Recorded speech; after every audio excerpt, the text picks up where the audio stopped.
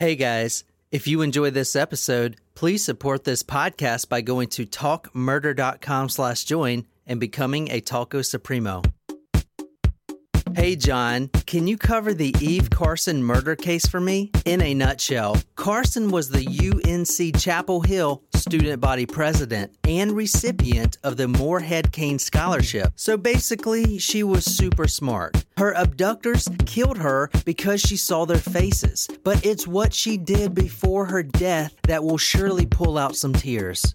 There's a charming butterfly chair memorial dedicated to her, along with a 5K run and a scholarship. Anyways, I know you'll do a remarkable job with the research, and the episode will help keep her story alive. And by the way, I absolutely love this podcast. I'm pretty much your biggest fan. Toodle doodles, Lauren.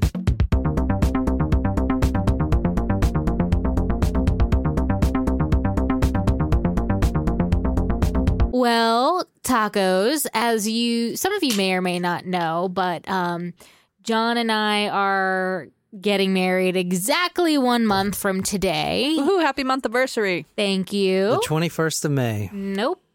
Although by the time this episode is released, it'll be less than a month, but you know. And I'm sure, I know some of our Taco Supremos are going through something similar to what John and I are, which John doesn't really care, but it's a little stressful trying to figure out what a wedding would be during coronavirus. But our Taco Supremos did the coolest thing, and they literally pulled some money together and got us like the most expensive thing on our registry, and I'm so thankful. That is the nicest thing, you guys. We're just blessed to have such awesome fans. Yes, thank you so much. The espresso machine is great. It's a Breville, and I've been jacked on coffee all fucking day. Yes, we will all now have fancy espressos all morning. You guys are so awesome, and John and Nicole were very surprised and very mad at me for a moment. Yes, I was pissed at Jen. Because I originally was going to buy it, and she was like, you better fucking not buy it. And I was like, no, I think I can make payments on it. It'll be fine. She's like, no, do not buy it. And then it came in the mail, and she was like, Jen, what did you do? And I was like, I didn't do it, I swear. She was like, you knew about this. I was like, I didn't have anything to do with it. I swear, I had no idea. So tonight's story is for one of our Tacos Primos. And I want to say before we get started that now you don't have to yell at me for not doing your stories, you Supremos out there. Now you can yell at Savannah because she is in charge of collecting all the stories. Is she picking out which ones you're doing next? Yes, so she started picking out which ones that I should cover so I'm not all over the damn place. Nice. Thank you, Savannah. Yeah, can we give Savannah an official welcome to the TMTM team? She's on our website. She's on our website, and thank you so much for your unpaid and probably never will be paid service. Free Supremo memberships for life. We appreciate your hard labor. Yeah. Surprise shots. Surprise shots. We don't know what they are because they're a surprise. Well, I feel like I'm not going to like this. I love this one. So good. So good. Fuck. Are you shitting me? That actually wasn't that bad. What is it? Jack Honey. It's so good. Yeah, that was good. Gross. I can do the Jack Honey. Tastes a little bit like honey cough medicine, but that's okay. Oh, it's I've never probably had honey tasting flavor. weird because I'm mixing it with the espresso. Yeah, probably. Because the espressos were really bitter. Tonight's story is for our Taco Supremo in North Kakalaki, Lauren. Lauren has requested a couple really good stories. So thank you so much, Lauren. And Lauren has requested a lot of good stories. Bald Dead was Lauren's, right? Yes. That was good. This is tonight's victim, 22-year-old Eve Marie Carson. If you want to describe her, Nicole. Blonde. Sweet. Pretty. Good-natured. Involved. Student, maybe? Student of where? I don't know. I don't know. think A about- college student, maybe? Well, so Lauren. I know she's from North Carolina. Is this UNC? Yep. Yeah, that's She's correct. wearing Carolina blue in the first two pictures. Oh, the second Or one's kinda actually, purple. Yeah. This is Eve Marie Carson. She's 22 years old. At the time of her murder, She was a student at UNC, that's University of North Carolina, Chapel Hill. Tar Heels. Mm-hmm. Yeah, the Tar Heels, very good. So, we're talking about her tonight. This is a heartbreaking story, especially when you get to know who she was. You'll see that this is really heartbreaking. So I asked Lauren, who requested the story, if she knew Eve Carson or not, and she didn't, but just being around the university at the time that she was going to school, everyone knew who she was and how great of a person she was. So I never was actually lucky enough to ever have met Eve, but a lot of her friends were still going to school at the same time that I had started, and you could definitely tell, like, just from hearing about her through these people, how great of a person, how kind and sweet and just overall beautiful soul she was. And it's just so sad that something like this had happened to someone like her, who did everything right and was just such a nice person. All right, so this story starts March 5th, 2008. The girl you're looking at right here, 22-year-old Eve Marie Carson. It was late night, early Wednesday morning. Her roommates had actually left at 1:30 a.m., because it's college. So they're going to go to the bar or whatever. Yeah. Even though I was like, wow, that's really late to go to the bar. To go to the bar? Yeah, to go to the bar. Yeah, isn't last call at 2? That's what I was thinking. But maybe they were going to a house party. Yeah. It didn't really say in the research that I did. They also could have, been party hopping, for example, if they went to one party, came home to... That's a good point. They could have came home back to the apartment and then went out again.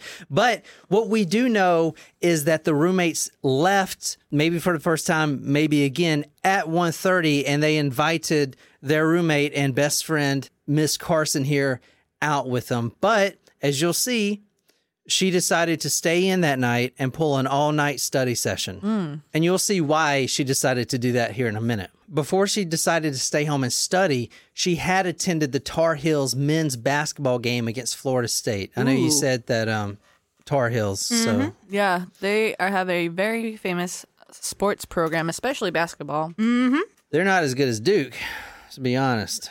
Puke.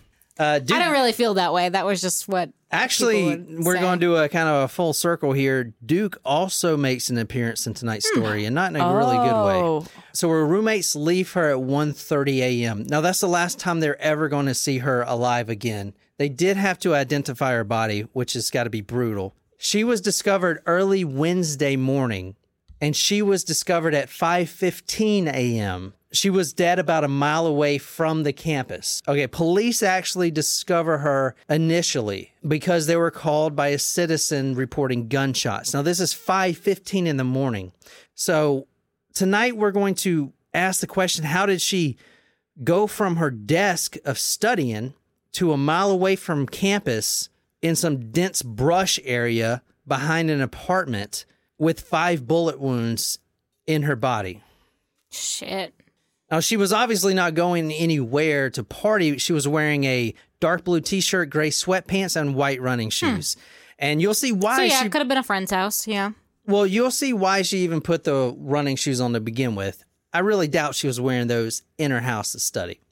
Her vehicle was also found, a blue 2005 Toyota Highlander. A tipster actually spotted that on Franklin Street. I know we were in the area when we did our live show up there. I've been around this area a lot when I lived in Charlotte. So I definitely know where Franklin Street is and where the UNC campus is. I know exactly where this is. So let's get into her background a little bit. Eve Marie Carson, 22, from Athens, Georgia. She's a student living in the Hillcrest neighborhood northeast of campus. That's a controversial thing. She's from Athens, Georgia, and yet she goes to UNC. Yeah, because Athens got a, what are they? They're Georgia. Bulldogs? the Bulldogs. Yeah, UGA, right? Yep. Yeah. Yeah, so Not that they're as big of rivals, but still, in the South, your college town. Yeah. I'm sure it was a big expectation But- for her to go there. yeah, as you'll see, I mean, she could go anywhere she wanted. Yeah. I always thought it was interesting, the whole fascination with college down here as opposed to professional sports. Oh, yeah.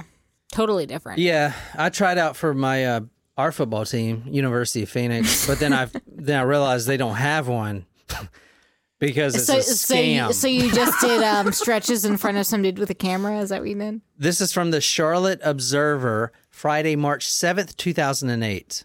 If they saw a smile on Eve's face, they were smiling, said Carly Swain of Charlotte, a double major in journalism and drama. She was having fun. They had fun for a second because that's the kind of power she had over people. And continuing on with that same paper, just to give you more about a background about who she is. Things just seemed to be charmed for her, said Sam Hicks, a guidance counselor and boys soccer coach at Clark Central High School, where Carson graduated in 2004. She was brilliantly intelligent. She was a beautiful young lady. She was fiercely competitive on the soccer field. Okay, those aren't just words, because Eve Carson, student body president, when she went to Clark Central High School, she was a class president and valedictorian. Eve was a prestigious Moorhead Kane Scholar. Not only that, she was a North Carolina Fellow, 4-year leadership development program for undergraduates. She was also a pre-med student, majoring in political science and biology. I was a political science major. She double majored in political science and biology? That's Now- a stretch. Wow. She's like trying to change the world. She I'm is. not even That- making fun of her. That's like ambitious. That is one of the things that's so heartbreaking about this case specifically, is because she was someone that could change the world. Yeah. She barely had any free time. Remember, her friends are out at 1:30 a.m. and what is she doing? She's sitting at her desk studying. Yeah. The free time she did have, when she wasn't traveling to Cuba and volunteering in Ecuador and Egypt and Ghana, She a she's missionary? volunteering, helping out the local people. She's doing that out of the goodness of her heart. She's paying for it out of her own pocket to go volunteer. When she's not doing that, she's volunteering as a science teacher at Chapel Hill Elementary School. Personally, I can't even come within 200 feet of an elementary school.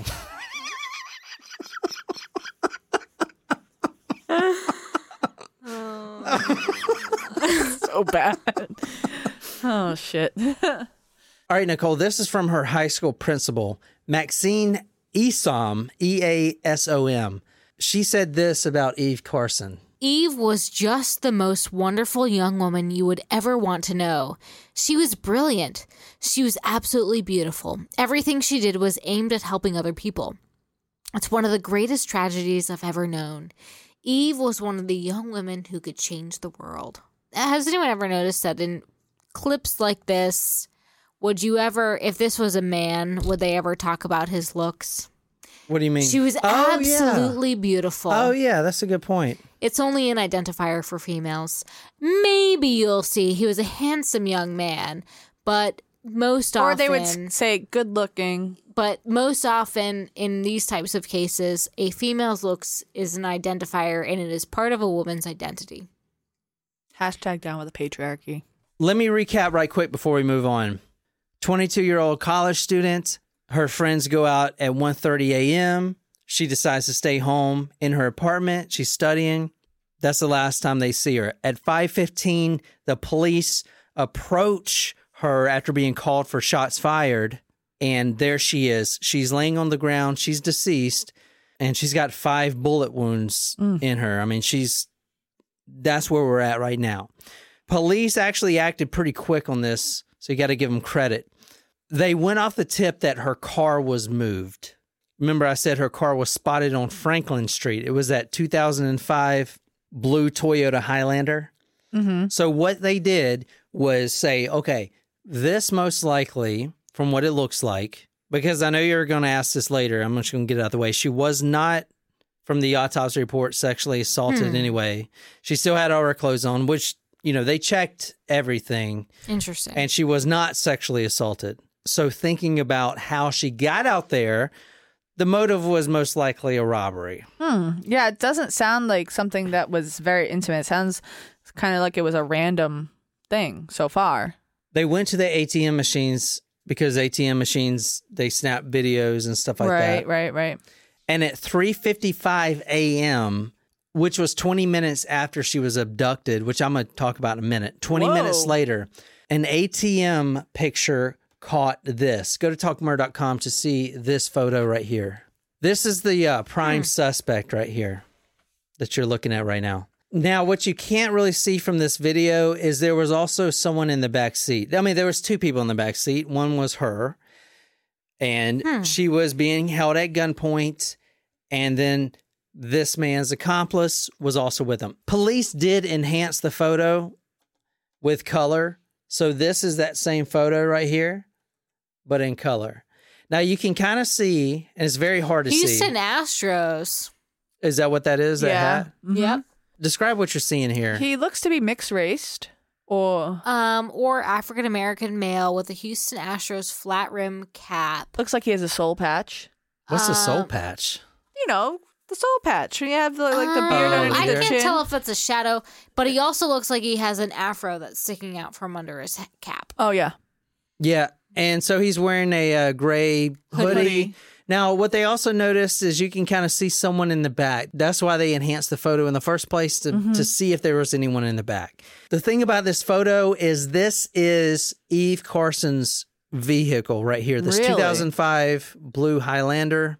Police get this photo and then realize that this man you're seeing right now and an accomplice, which you can kind of see in the back, they abducted her when she was studying in her apartment. And I'm going to get into all of how it happened in a second.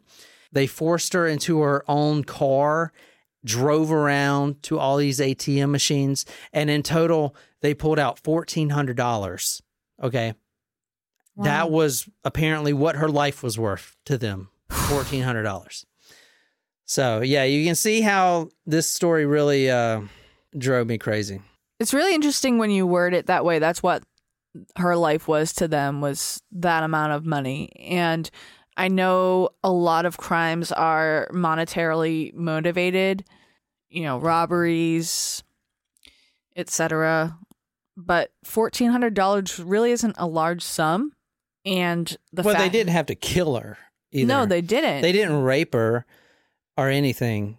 I'm going to spoil it for you. They killed her because she saw their faces. That was it. And I believe after researching her background, she would have promised not to go to the police and just called this whole thing off. She would have probably moved the fuck out of North Carolina. But the one thing they did not have to do was kill her. Right. And they did that because, and the only reason, because she saw their faces. How did she see their face? I Like, mean- what did they not? No, But- it is how he is right here. But if they took her before, like, would they have made an effort to cover her face so they wouldn't have to do that? No, they just They threw didn't her in the care. car. No, they didn't give a fuck. So they didn't care regardless if they saw her No, face. dude, his face. these 2 guys do not give a shit at all. So that they knew that they were going to kill her, though.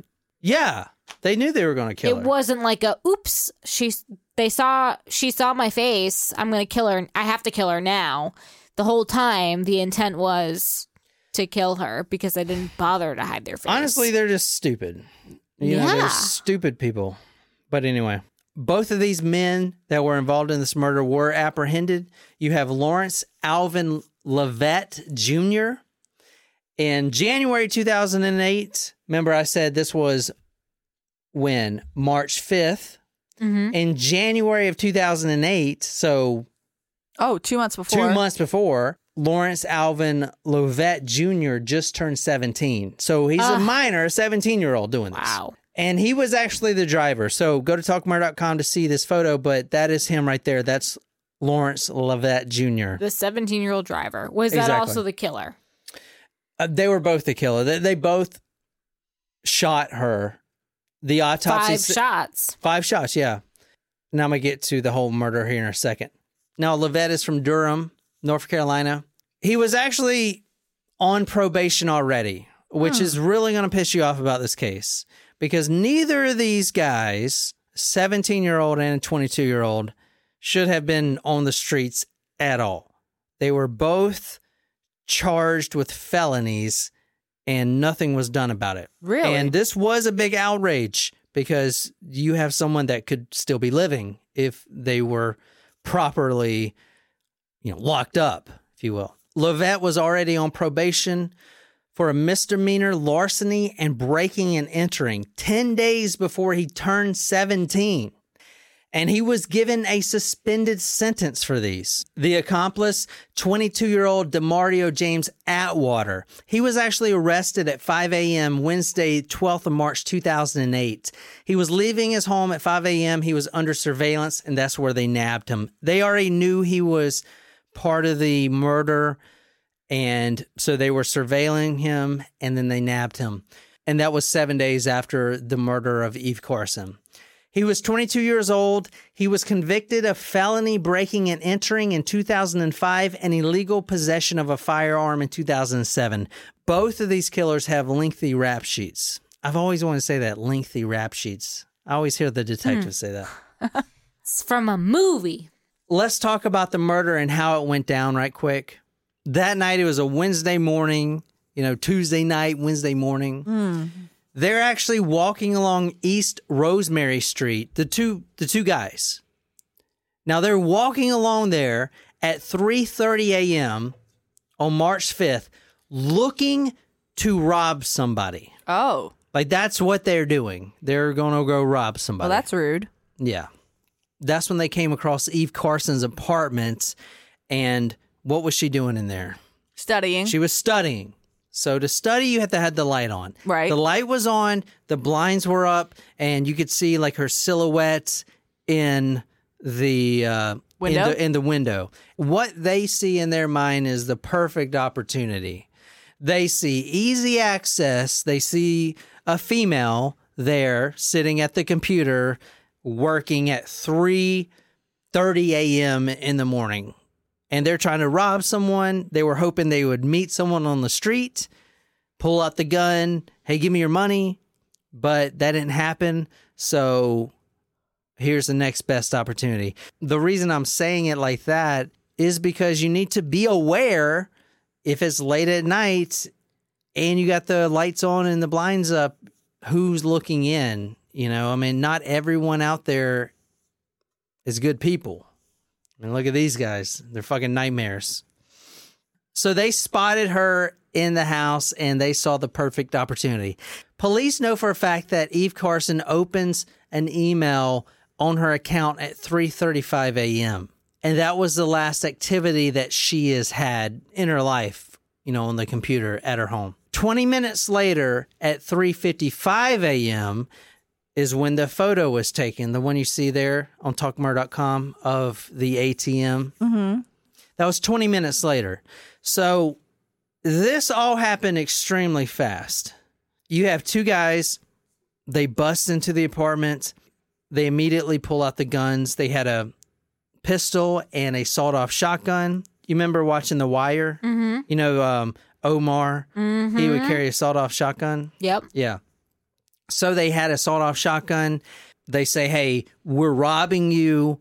Let's go to the ATM right now. They force her in her own car, and then they drive to the ATM. It was very quick because she opened that email at 3:35 a.m., and they were at the ATM at 3:55. That's 20 minutes. 1 hour later at 4:55 a.m., she was dead. Shot 4 times with a handgun. 4 times. And the last fatal shot, at least according to the autopsy, was from the sawed-off shotgun. And that hit her in the head. Oh, God, no. And that is not a pretty sight. No. Not with a shotgun at close range in the head. Yeah. Christ, yeah, is right. It's unnecessary. And in fact, I was talking to Savannah earlier, and she knew about the case.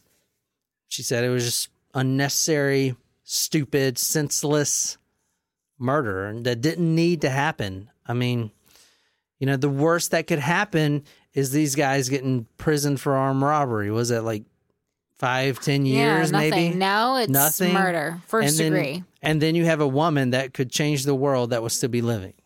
That's just how it is. That's why this case is really just bothers me a lot. The killers tried to destroy and then discard the weapons, but they were recovered by law enforcement. Atwater, the 22-year-old, he's the one that used the sawed-off shotgun. At first, they didn't know this for a fact, and the district attorney, Jim Woodall, says, quote, he had been seen with the weapon prior to this crime, and he has been seen with that weapon after that crime. He was talking about Atwater. The 22-year-old later admitted that he is the one that fired the last and fatal shot, according to the autopsy. So the last shot was of the sawed-off shotgun, and that was the one that impacted the head, and that was supposedly the fatal shot. All in all, to recap this whole event, these two guys were walking down the street looking for someone to rob. They see the light on. They see her silhouette. They break in, force her into her own car, drive her around for about 2 hours, make her withdraw $1,400. They stopped at a lot of ATMs, and that limit where you can only withdraw so much or whatever. Mm-hmm. A lot of times it didn't work, but all in all, they got $1,400. The reason they killed her came out in the courtroom, and it was because she saw their faces, which is such a fucking dumb excuse. One of the saddest parts in this case, if you want to read this headline, Nicole, this is from CBSNews.com. UNC student asked to pray before murder, says witness. Oh, gosh. The witness that they're talking about in that article is 20-year-old Jason, Jayson McNeil. He provided testimony in the courtroom as a plea bargain because he was facing a federal drug charge. He was an acquaintance of the 17-year-old Lovett Jr., the driver. And apparently when the 22-year-old Atwood was arrested, Lovett got all worried, scared, and he called this guy, Jason McNeil, asking for a place to hide. And that's when he told him this entire story, which he relayed to the jury. This is from his testimony right here, if you want to read this, Nicole. Before Lovett even shot her, she was saying, "Let's pray." 20-year-old Jason McNeil said, recounting a March 2008 conversation he had with Lovett, who is charged with murder in the crime, CBS affiliate WRAL reports. She wanted them to pray together, McNeil reportedly said in court Tuesday. Here's how it goes down. For about an hour and a half after they forced her in the car, they're driving. Now, you can't see her in the ATM photo because her head is down. She's got a gun to the back of her head, and she's in the back seat. When they finally get done with pulling out all the money they can, they drive to this little wooded spot. They make her get out.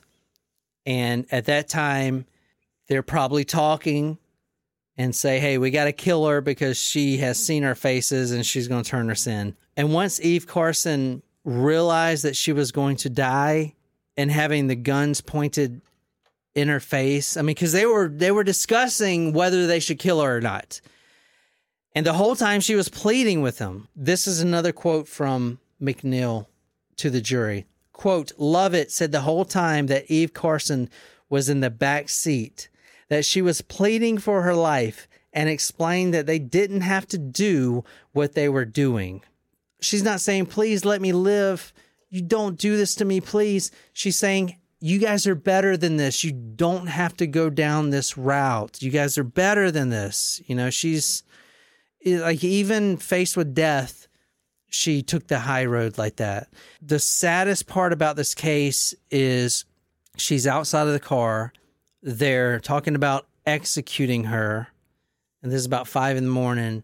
And once she realizes that she's about to die and there's no other alternative because they've already made their mind up, she simply asked them to pray with her. And I feel that is just... Oh, it's like just hurt your heart. Yeah, it does break your heart. It really does. And in the last moments of her life, it's truly heartbreaking, but she had asked her abductors and would-be murderers to pray with her because she knew she wasn't getting out of this alive. From the little tidbits I know about her, she was an amazing person. They didn't have to kill her. Most likely, and I don't know her personally, she would have probably forgiven him and said, "This y'all don't have to," because she was saying, "Y'all don't have to do this. This isn't the way to do things." She could have helped them. And it's just so. She was probably sad, praying for them in her last moments too, you know. Selfless, very selfless. Yeah, and geez, she was selfless. I mean, her free time, like I said, she was using her own money to go to Ghana and Egypt to volunteer for missionary trips to help people in need over there. So now I'm going to brief over this real quick, just because there was a public outrage about this. But as I said before, DeMario Atwater, the 22-year-old, he was actually on probation since he was 21. But he actually didn't know that because his parole officer didn't contact him the entire year. If you guys can tell, this is going down the route of the system is broken. And a lot of public outrage in Charlotte is about how the system is broken. Atwater's PO didn't even contact him within the year. This guy didn't even know he was on parole. His probation, the guy you're looking at the top right here, if you go to talkmurder.com, his probation was actually handled and he was shuffled around by 10 different parole officers. Lawrence Levette, the 17-year-old, he was also on probation, but he did not know because his parole officer never contacted him at all. Now, I'm not saying that that is an excuse for murder in any way, but I am saying that these killers were going down the wrong road, and I believe that the system, if it was working correctly, I mean, they would have been in jail for this stuff. I mean, they had multiple charges, and now they're out, and they're not even being checked on by their parole officer. And the reason I'm glossing over that real quick is because it was a public outrage and it is part of the case. So I feel like I have to. Does it make sense? Another thing that I've got to go over real quick because it is a part of the case. And like Lauren, if you know this case well, because it's close to home, you most likely don't know this aspect. This is completely unrelated to the murder. I just found this extremely interesting and just completely weird. And it also ties into the rest of the story. 2014, a Raleigh News and Observer reporter, which is a newspaper there, was traveling in India, of all places. He spotted this billboard while he was traveling in India, and it caught his eye. Go to talkmurder.com because you definitely want to see this. This is very weird for a true crime case. There's no other true crime case where you would ever see this. This is in 2014, and he spots this. Did you see the picture? That's the murder victim, Eve Carson. Right. So what you're looking at now is a billboard in India, and this has nothing to do with the murder. It's a sidetrack, I know. It is part of her story, so I want to cover it. Now, this is a billboard that was in India that was spotted. And if you want to read this, the company is Jubarish, and I probably mispronounced that, but it's a consultancy that helps students travel abroad and eventually find work after their schooling. It's, I don't know if we have those here. Her picture? It was using her picture. Now, I want to say that That's bizarre. Yeah. They didn't actually know anything about her murder. They were just using the picture because they were probably using a lot of students' pictures.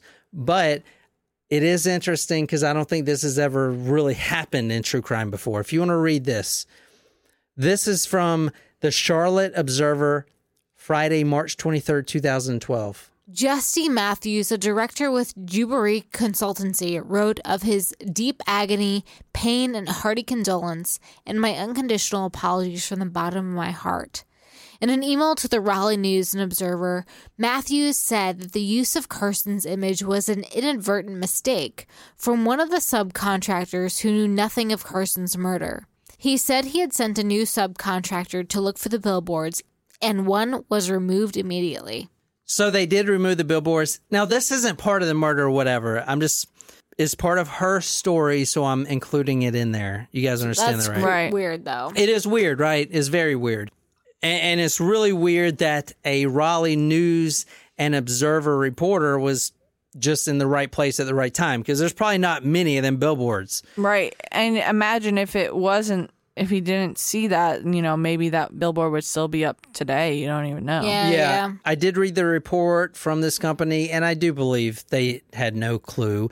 They were probably just pulling images. Oh, she looks like a perfect student, and they didn't go into the Typical backgrounds. American girl. Yeah, so go ahead and read this. This is from the same paper, but it kind of shows you how sorry they were for doing that.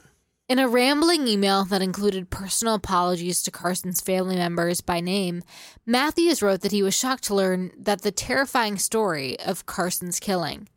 He also apologized to friends, classmates, university leaders, Eve Carson's well-wishers, all Americans and North Carolinians. Let's talk about the sentencing right quick, and then I'm going to take a little twist in the case. DeMario Atwater, 22, he was facing lethal injection by the state of North Carolina. And in fact, Orange County has not sent a man to death since 1948. And I believe that was the reason why he was not sent to death row. He also took a plea deal to exchange everything that happened. That's how we know about the murder. That's how we know about everything that happened. He admitted to firing the last and fatal shot with a shotgun, and he pleaded guilty to several felonies, including state murder charges, weapon charges, and kidnapping. Now, he tells the family, quote, "I'm sorry." On the 23rd of September 2010, he receives life in prison without the possibility of parole. So he's going to be in there for the rest of his life. The defense attorneys tried to argue for a lighter sentence because his, quote, life of hardship. So sad. Yeah, it is sad, but they didn't go down that route.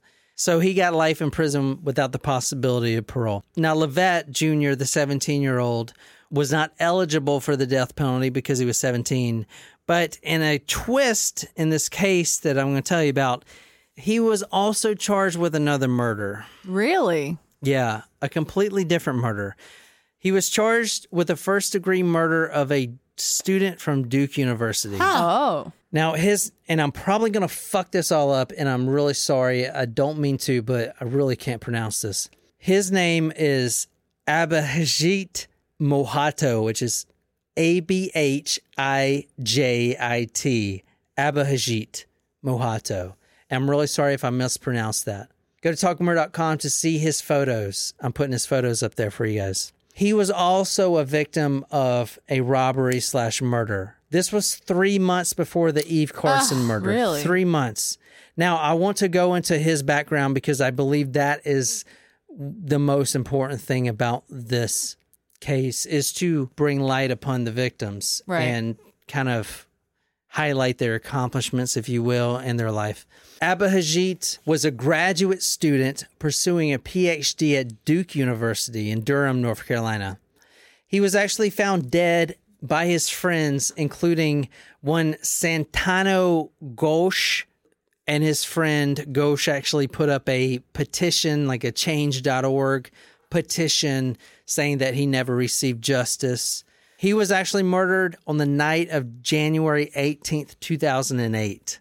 So you remember Eve Carson, March 5th, 2008. So this is not very far ahead of time. It's 2 months, almost 3 months. Levette is the one that murdered and robbed this guy. So basically, right when he turned 17, he went on a killing spree. A little bit more on his background. He came from Titanagar, India, and grew up in Calcutta. Oh. Remember Stone Man murders? That was where the Stone Man was killing people. Mohato's intellect was something that I can't even imagine. He earned a mechanical engineering degree, Jadavpur University in Calcutta. He had a master's from IIT in Kanpur. He was academically brilliant. At the time he was at Duke University pursuing his PhD for computational mechanics. Whoa. Brilliant. He was friendly, obviously, as you see in the pictures, always wearing a smile. After he got his master's degree, he was working at GE in Bangalore, India, before deciding to pursue his PhD. He loved photography and playing chess. So were the killers charged for this murder as well, ultimately? That's a really good question. I'm going to get to that in 1 second. If you want to read this, this is from one of his best friends.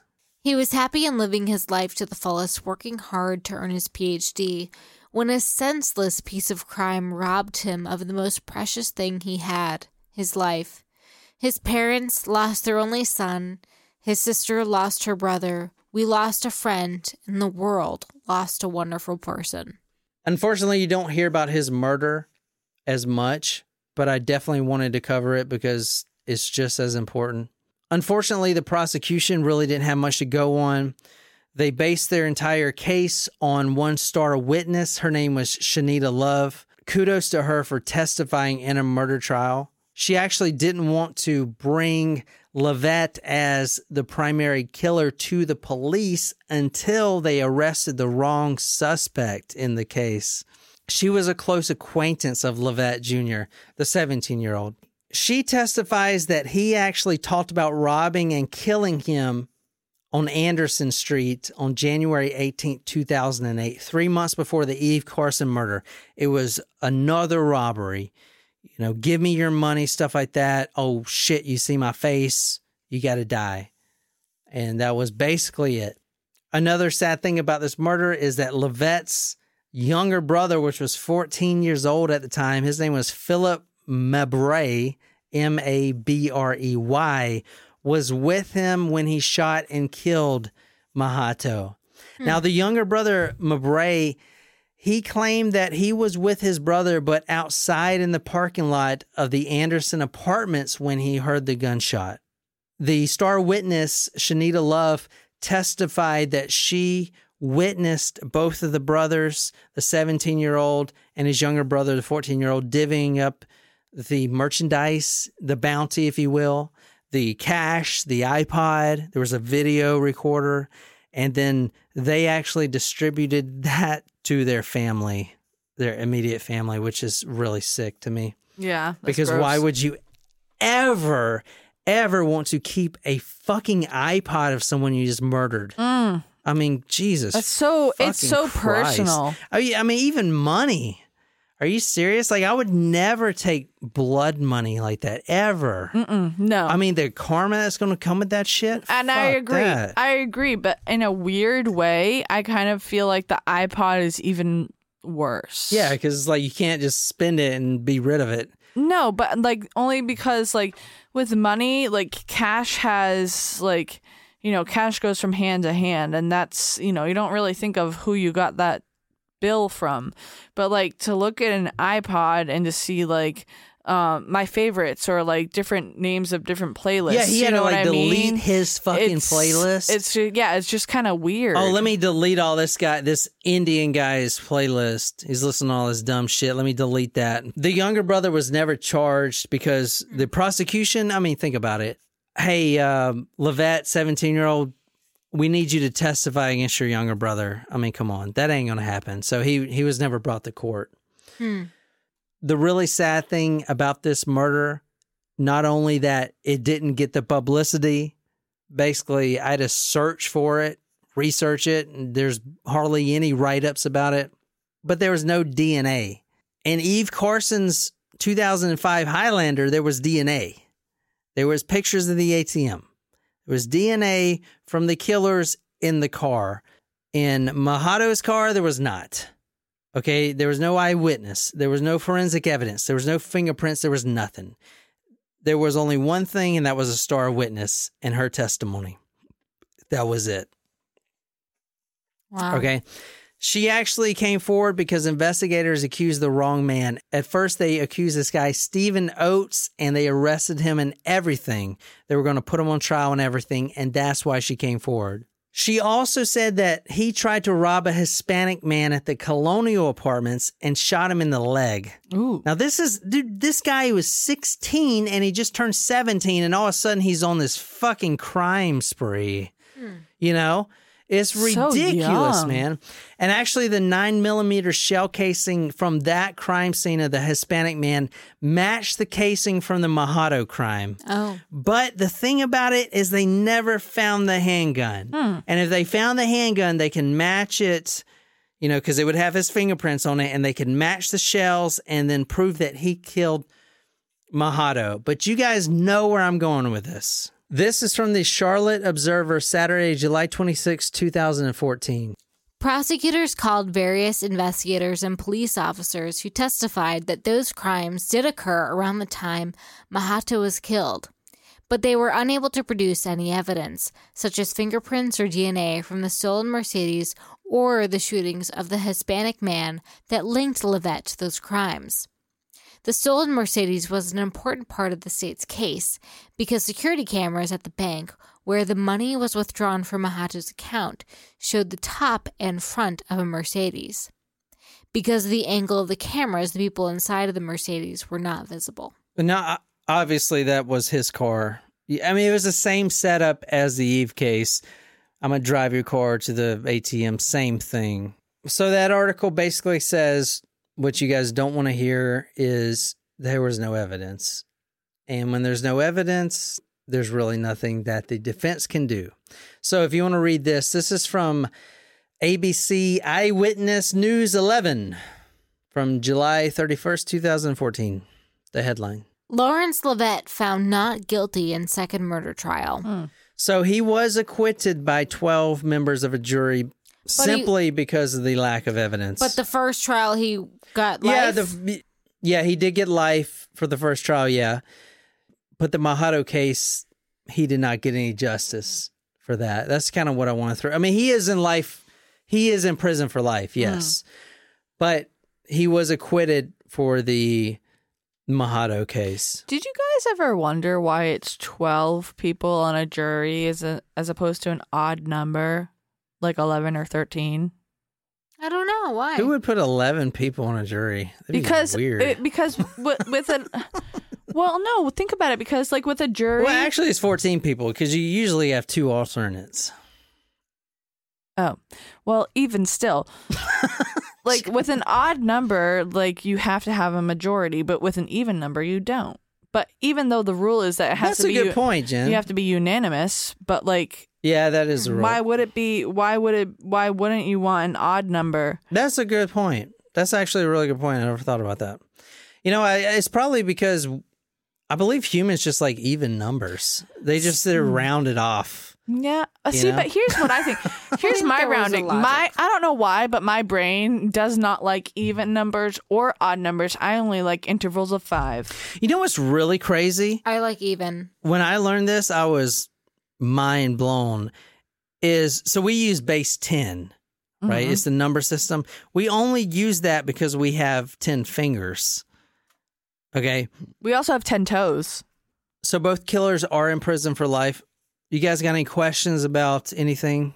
No. It's a pretty depressing case. It's really sad. Thanks a lot, Lauren, for your depressingness. We love you, Lauren. Yes, we do love you, Lauren.